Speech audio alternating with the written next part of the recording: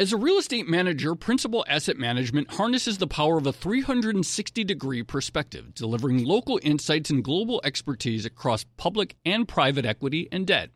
Their teams apply local insights and global perspectives to help identify the most compelling investing opportunities. Principal Asset Management. Actively invested.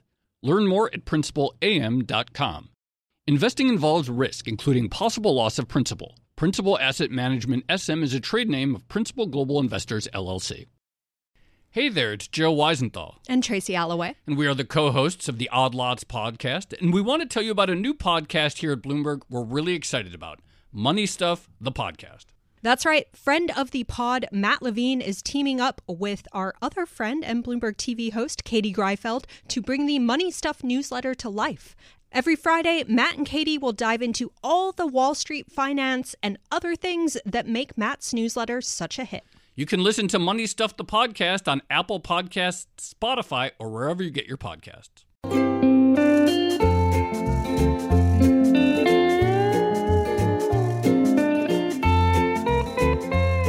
Hello, and welcome to another edition of the Odd Lots podcast. I'm Tracy Alloway. And I'm Joe Weisenthal. So, Joe, what's the one topic that I enjoy talking about more than anything else? I was going to say, I wish you hadn't say more than anything else. I wish you had just left it at what's the one topic I enjoy talking about. Because I kind of feel like with a lot of our recent episodes, it's like, all right, we're doing this topic that I really don't care about and forced myself to learn about. They're all interesting topics, Joe. It's just I feel like I'm immediately on the back foot when we're doing poker or chess. Or anything like that. Or sports and games in general. But it is true that you have one topic that you regularly like coming back to and always really enjoy. I'll let you bring it up. Sure. All right. So the topic is the bond market, and specifically bond market structure. Right. The history of the bond market, how it actually works. As we've explored in multiple episodes on this podcast, it's very complicated and far more many structural issues arise than, say, the stock market, which to some extent I think people get how the stock market works. Yeah. So the analogy that people often use, at least when it comes to the corporate bond market, is to say that it's kind of like the stock market in, say, the 1990s, in that a lot of it still trades by appointment and over the phone. But on the other hand, you have the government bond market, the treasury market, and that has actually shifted to some electronic trading quite well. I don't know if you'd say rapidly, but quite significantly. But then again, on the other hand, the credit market is still stubbornly old-fashioned. Pretty impressive. Yes. In its own way. Yes, Joe. Okay, so we know we're going to talk about that today. Yes. But what are we going to talk about specifically? All right. Well, I'm really excited because to talk about the bond market, we've tapped someone who's been in the bond market for decades and who works at Bloomberg. So probably somebody who's seen a lot of changes, but per your intro, or maybe not that many changes. All right. Well, we'll have to ask him whether or not there have been any changes. So we're going to talk to Rob Ellison. He is an analyst on Bloomberg First Word, and he covers the bond market day in and day out. Let's do it.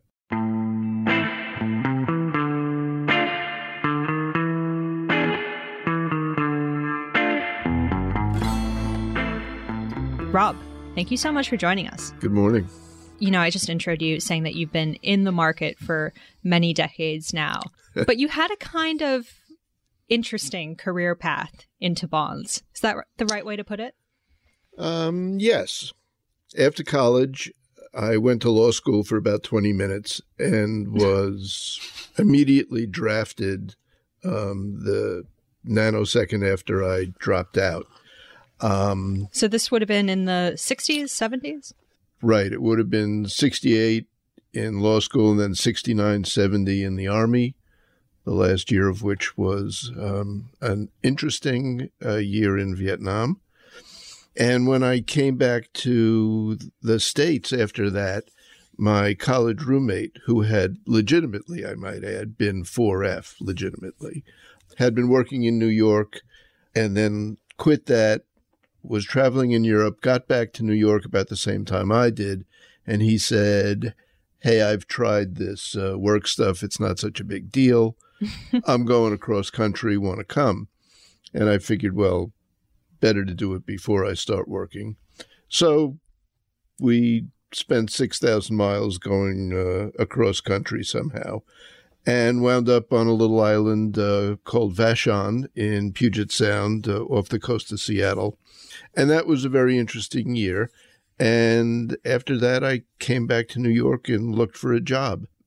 One of the women I had went to college with had a connection at what was then First National City Bank.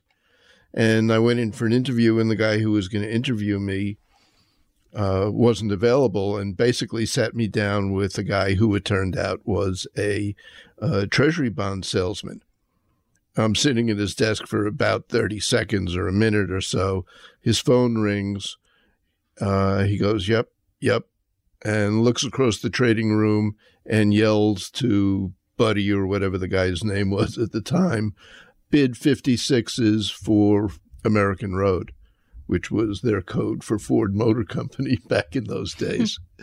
And the guy yelled a number back at him, and he repeated it into the phone and then sort of flicked his finger at the guy on the other side of the room and said, yep, thanks very much, and hung up the phone.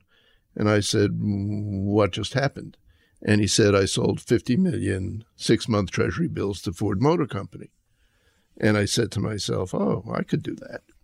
As it turned out, I could, but you don't really get to be very good at till a year or two goes by.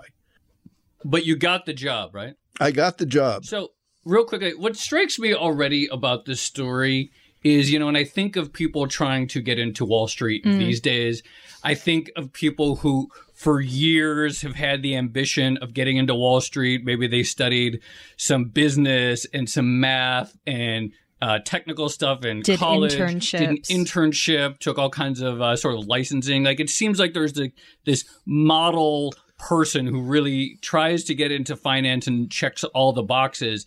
And I get the impression from your story and other stories that we've heard at the time that it was definitely a bit more informal, that people with more sort of unusual, diverse backgrounds, and I'm saying that from a sort of experience and education standpoint, could find their way in. Is that fair to characterize it that way? It's absolutely correct. There was literally, I think, one master's amongst the people that I worked with, and I think he had a master's in something like geology or something. There was no such thing as an MBA that anybody in the bond market knew anything about. Internships.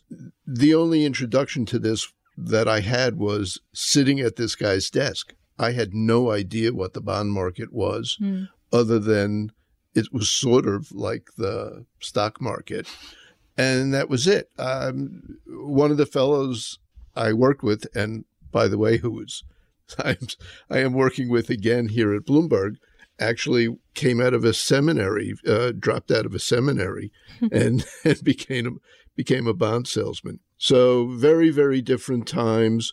It was sort of, if you knew somebody who knew somebody to get you in the door, you had a shot at an interview, and then whatever happened, happened. So what was trading actually like when you started, and how did you find it? Was it hard or was it easy for you? I don't really remember, except to say that I think instinctively I knew that I didn't know anything. And so what I did when I started covering people who were real clients and had real experience and managed money and knew what they were doing, I wouldn't pretend that I knew what I was doing. But if the first guy I spoke to in the morning said something smart, or what I took to be smart, I would rearrange it and repeat it to the second guy. And then the second guy would either agree or sometimes say, no, that's not right because of X, Y, Z. So I could go back to the first guy and say, well, what about X, Y, Z? And slowly, you begin to figure out what's important. And, when the Fed does something, what does that mean? And it was just a different world. At that time, what were the characteristics of a good bond trader or a good bond salesman? What did the people who are really good at it versus the people who are sort of mediocre at it versus the people who are let go, what did those really top ones possess? Good question. And I have an interesting response.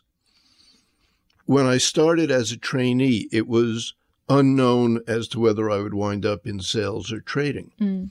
And one day the head trader called me up on the trading desk and sat me down next to him. And, I picked up the phone and listened to his phone calls. And at one point, he picked up a phone to one of the brokers and got a run of, let's say, 2-year notes. And so the guy was saying 15-16, 18-20 on the Novembers, 20-25 on the Novembers. And the trader just said, I'll buy the Octobers, sell the Novembers. And then he picked up a handful of tickets and tossed them to me and said, write the tickets. And while, yes, I had been listening into the phone call, I really didn't pick up quickly enough to know what I was supposed to be buying and selling. And I think that was my holding my feet to the fire, and that was my test. And then I was in sales. The guys who were traders, the good guys, they had some instinct about it. They just knew in their fiber that something was getting overbought or oversold, the market was getting ahead of itself, or they could read that when a big portfolio came in and bought or sold something, they knew what was going to happen next. I don't think it was a skill that you could learn very easily. These guys really just did it from the gut and off the top of their heads, and in some cases were amazing money makers. As a leading real estate manager, Principal Asset Management harnesses the power of a 360-degree perspective, delivering local insights and global expertise across public and private equity and debt. Our experienced teams are uniquely positioned to uncover compelling opportunities in today's market, giving our clients an exclusive advantage. Principal Asset Management actively invested. Learn more at principalam.com. Investing involves risk, including possible loss of principal. Principal Asset Management SM is a trade name of Principal Global Investors, LLC. So, Rob, I want to move on to the evolution of the bond market over the last few decades. But before we do, what's the most interesting or remarkable thing that happened to you during your career? Is there one sort of incident that stands out? I think it was 1974. I had started in October of 71. I think it was 1974. Interest rates were high, although not as high as they would go. And the Treasury would auction coupons where they had already set what the coupon was going to be. And so there were what came to be called the front nine and the back nine. Because everybody played golf in those days. In any event, I think it was the nines of 77 and the nines of 81. And we're at the morning meeting, and I literally pounded on the conference room table, and I said, nobody's going to buy these. Everybody thinks they're going to wait, and you're going to get 10%. If we take a position in these, we're making a big mistake. Don't do it. I'm telling you, don't do it. And the boss looked at the senior salesman and said, the end of the world speech. And that's what it was. And I gave them the information that things were so bleak that nobody knew what was going to happen. And they went and bought as many as they could at the time of both auctions. And the market went straight up and yields dropped something like 100 basis points. And it wound up being a big home run for them. And I always try and remember that particularly when I'm looking at charts about where we are now. Interest rates have been going down for a very, very long time. And yes, we're higher than we were, from the all-time lows. But still, when you look at a long-term chart, we have barely budged off the bottom. I think, I don't know whether I'll live to see it or not, but I think that one of these days, somewhere down the road, the Fed will tighten in a way that will take the breath away of market participants. And we will have a bear market that will just amaze people. I don't think there are very many people left who really have ever seen a real bear market. Right. I was just going to point out for listeners who aren't aware that essentially bonds have been in a bull market now, over 35 years. I mean, there have been some ups and downs during that time, but for over 3 decades, bonds have been in a bull market. So what does that mean? I mean, if we do get, as you say, maybe it's a Fed-induced move that it creates a real bear market, not like this little sell-off that we've had since last summer. What will be the ramifications from the fact that so few people in the space these days have ever seen a bear market? Well, it's not just that they've never seen a bear market. It's also that the whole structure of the dealer community has changed.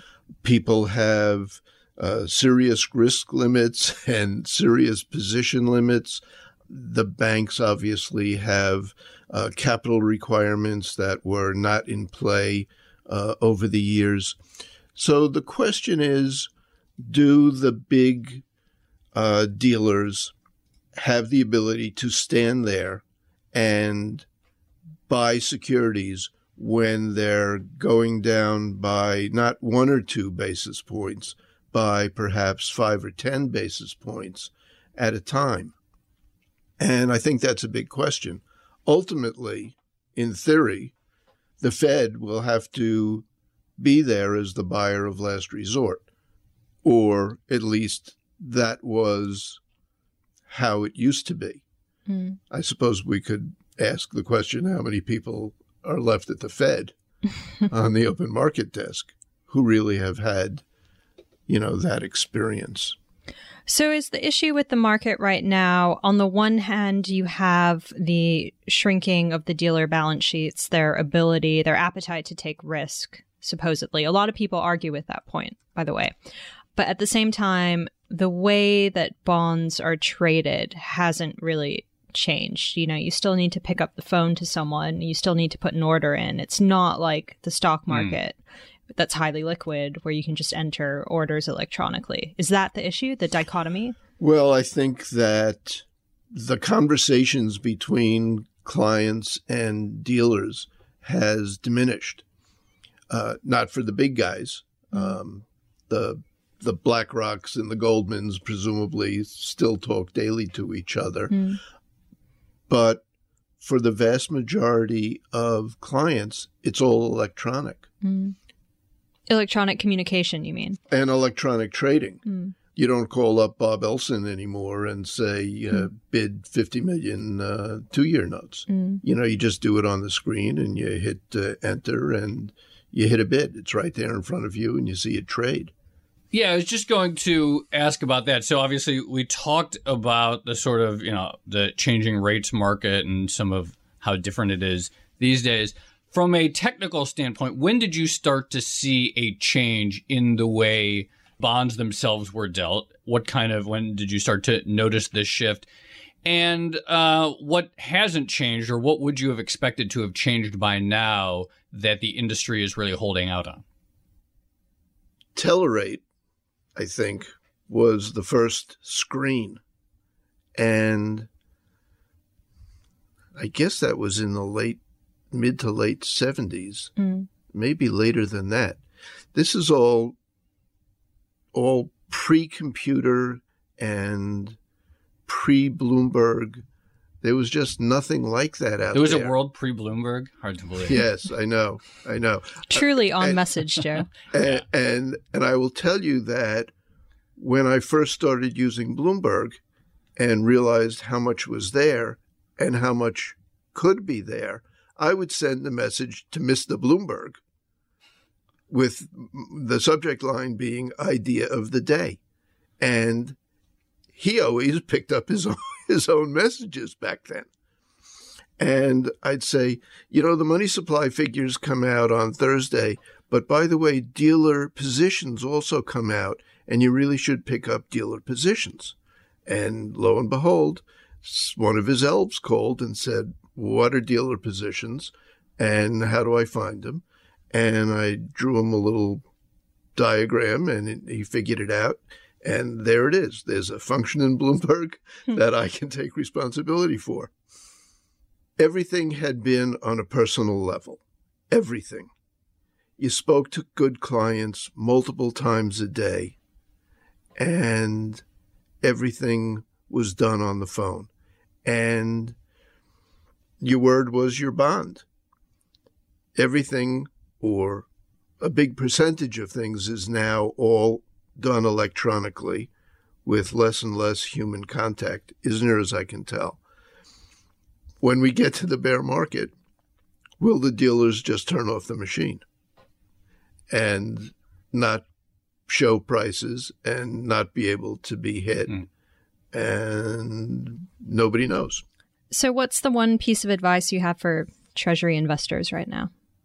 Well, the one piece of advice for everybody always is take the high road and know what you know and know what you don't know, and don't confuse the two. And I've always felt, because of the way I was treated by senior people who had no business spending time with me because I didn't know what I was talking about, I always felt like that I owed it to the next group coming up. And so I've always tried to spend time mentoring, if you will, or at least helping out younger people, which is basically everybody now. All right, Rob Elson, BFW analyst, thank you so much for joining us today. My pleasure.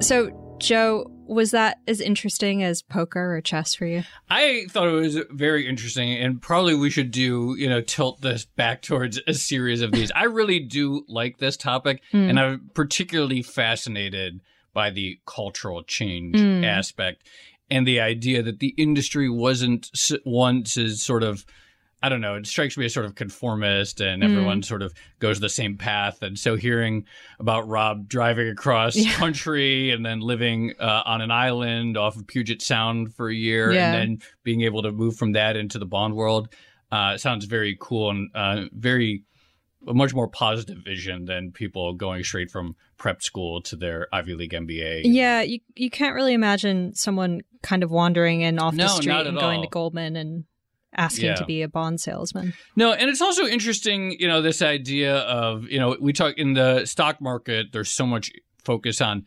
passive management. Everyone wants to, robo-advisors and just set it and forget it. But that whole period hasn't really seen a bear market yet. So who knows if people are really going to stick with passive the next time there's like a true crash. And so very similar to what Rob was talking about, slightly different, but we really don't know how people are going to behave when there's a true bond market. We just have no sell-off. Yeah, that's absolutely right. And of course, the bond market, U.S. Treasury yields in particular, underpin pretty much everything else in financial markets. So you could see this massive repricing. Of course, people have been predicting it for a long time. So we might be... we're still waiting. It could be in 10 years from now when we're doing this, we could still be this podcast, which I'm sure we will be in 10 years. Of course.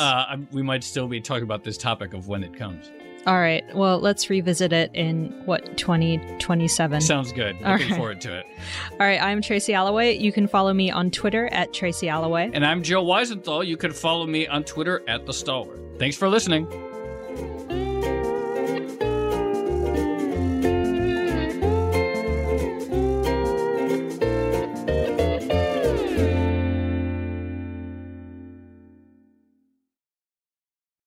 Hey there, it's Joe Weisenthal. And Tracy Alloway. And we are the co-hosts of the Odd Lots podcast. And we want to tell you about a new podcast here at Bloomberg we're really excited about. Money Stuff, the podcast. That's right. Friend of the pod, Matt Levine, is teaming up with our other friend and Bloomberg TV host, Katie Greifeld, to bring the Money Stuff newsletter to life. Every Friday, Matt and Katie will dive into all the Wall Street finance and other things that make Matt's newsletter such a hit. You can listen to Money Stuff, the podcast on Apple Podcasts, Spotify, or wherever you get your podcasts.